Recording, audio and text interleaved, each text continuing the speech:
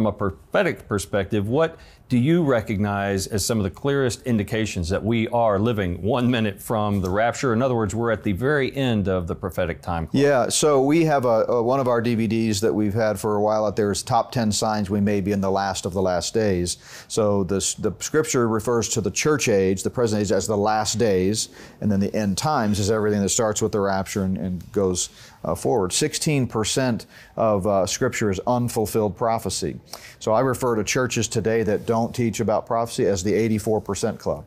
They may be Bible churches, but they're only teaching 84% of the Word of God. Right. And I believe in the 100% of the Word of God. Yes. So there are several that we deal with in that DVD. The biggest one, obviously, is the establishment of Israel in May 15, 1948.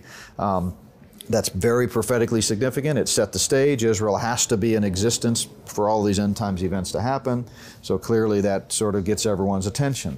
I think the march toward transhumanism and deconstruction of language, the globalism, obviously, this one world system. A lot of people think we're de facto already in a one world system. Even though it's not officially that. And by the way, I believe, I don't know how you guys feel about this, but I believe that scripturally there's nothing that would preclude us from actually being in a one world government before the Antichrist comes. Yeah. In other words, the Word of God never says that the Antichrist institutes the one world government. He just takes the helm of it. So I've always taught for years that, it's going to come about when the Antichrist comes. But the more I looked at Scripture, I don't know if I can say that dogmatically. So if the Lord tarries its coming, it's not inconceivable that we might be in a one-world global system. Yeah, you said Americans might be Chinese citizens is a comment you made, and that's very humbling. Yeah, I mean, we tend to look through the lens of, we were talking about this off air a moment ago, but you tend to look through the Bible through the lens of American exceptionalism, and that's normal, that's natural.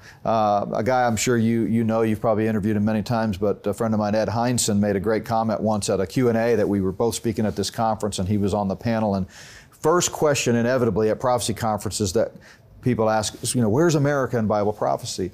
And Dr. Hindson said, you know what?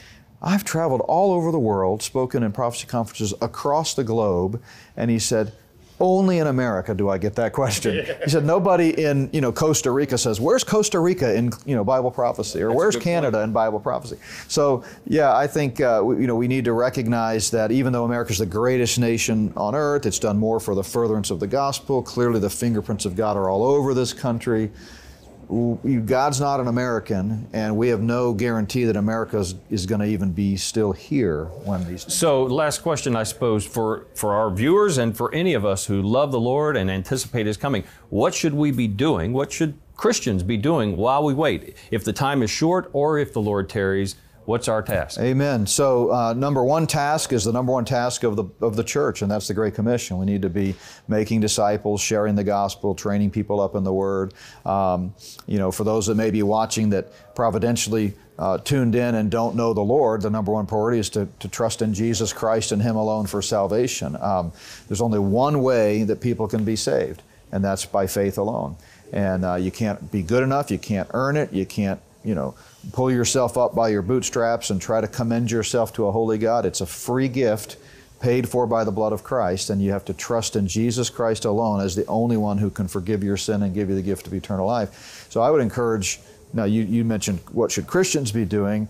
Speaking to churchgoers at large, I would encourage them all to make sure there's been a time in your life when you've done that, because obviously the churches are filled with a lot of people who maybe think they're saved because, I was baptized, or I did this, or I've always been a Christian, or I go to church, or I'm pretty good, or I'm better than most. But it's only about faith. Our ministry, Not by Works Ministries, is based off Titus 3:5, not by works of righteousness which we've done, but according to His mercy He saved us. And then for believers, I would say be prepared. Proverbs 22:3 tells us that a wise man sees trouble coming and prepares for it.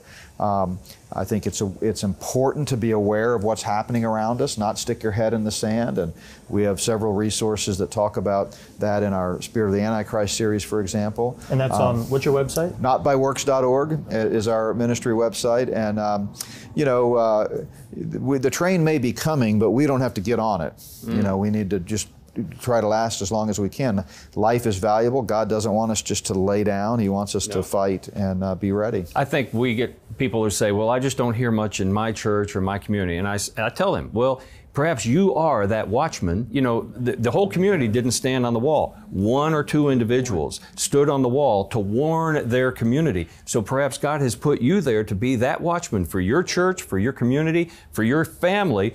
And so your task is to warn them and to be that voice piece of what you discern, because the rest of them are asleep. And I think that is an image that gives us all a challenge and an opportunity to serve until the Lord comes. Amen. Yeah, I mean, there's some practical things you can do too. My grandfather was a Bible preacher, and I can remember growing up, whenever we would visit my grandma and grandpa's house, he had a little plaque by his doorbell that was tattered and torn, a little card, and it said, "To whom it may concern, if this house is found empty," and it goes on to explain the rapture and then give the gospel. And so we've picked up on that. We have the same thing in our house, and we sell those little placards on our website. But that's just it sounds like a simple thing, but you know, when the rapture happens, it's gonna hurtle this world into chaos, and there are going to be many people who didn't get saved before the rapture, who, according to Revelation 7, have the opportunity to get saved after the rapture, and they're going to need to know. They're going to need to know. So let's let them know.